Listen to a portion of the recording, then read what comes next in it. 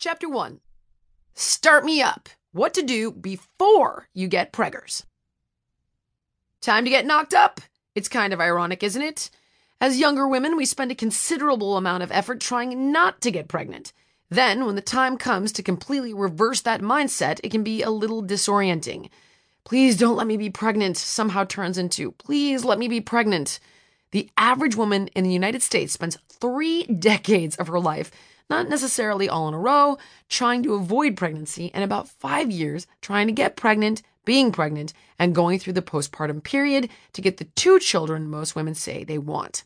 However, during those 5 precious years, for you it may be only 1 or it could be a decade, how you live your life can help in big ways to determine how easily you'll become a future mom.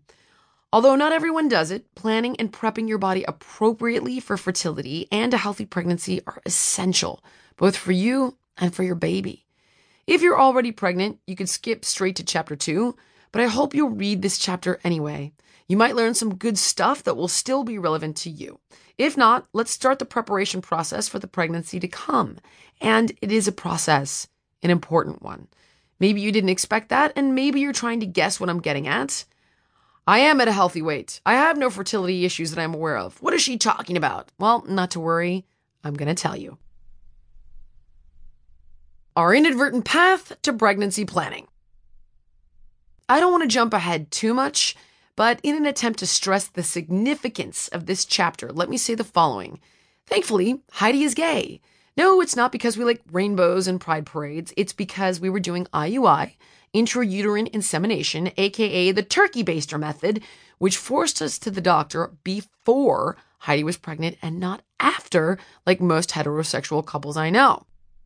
And these doctors asked a million questions, sent her to several other doctors, and ran a battery of tests, which I initially thought unnecessary and inconvenient.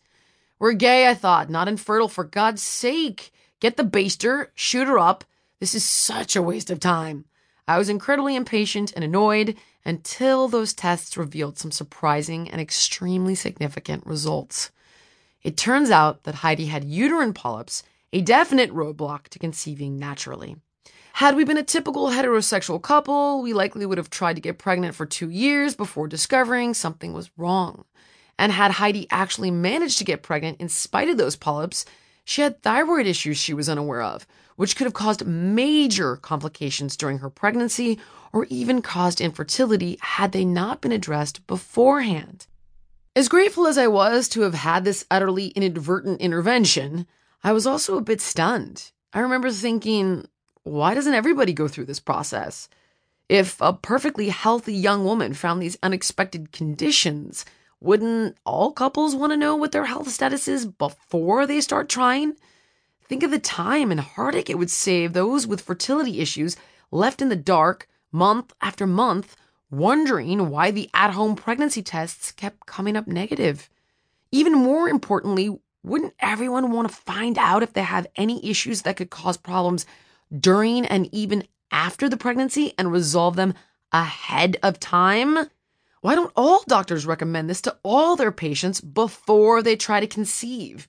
Not just the gay ones sent to the fertility clinic as a formality. I was also left wondering why a young, healthy woman would be hyperthyroid. And why was her uterus covered in polyps? Heidi saw her OBGYN for regular checkups. Why didn't someone catch this ages ago? Why hadn't her OBGYN asked her if she planned on getting pregnant at any point, so all these issues could have been identified and rectified sooner? This is really where my gears began turning.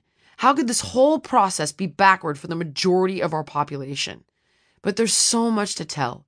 So let's start at the beginning. Don't worry, we aren't going to go back to the Big Bang. I mean the beginning of how Heidi and I came to learn about the importance and necessity of a pre-pregnancy plan and how we implemented it. The beginning.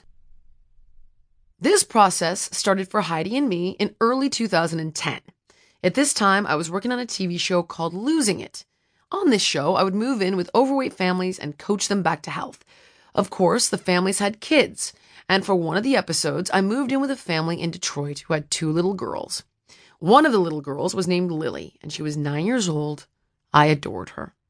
I would wake up with them, pack their lunches, help them make their healthier dinners, and talk about why we were switching out certain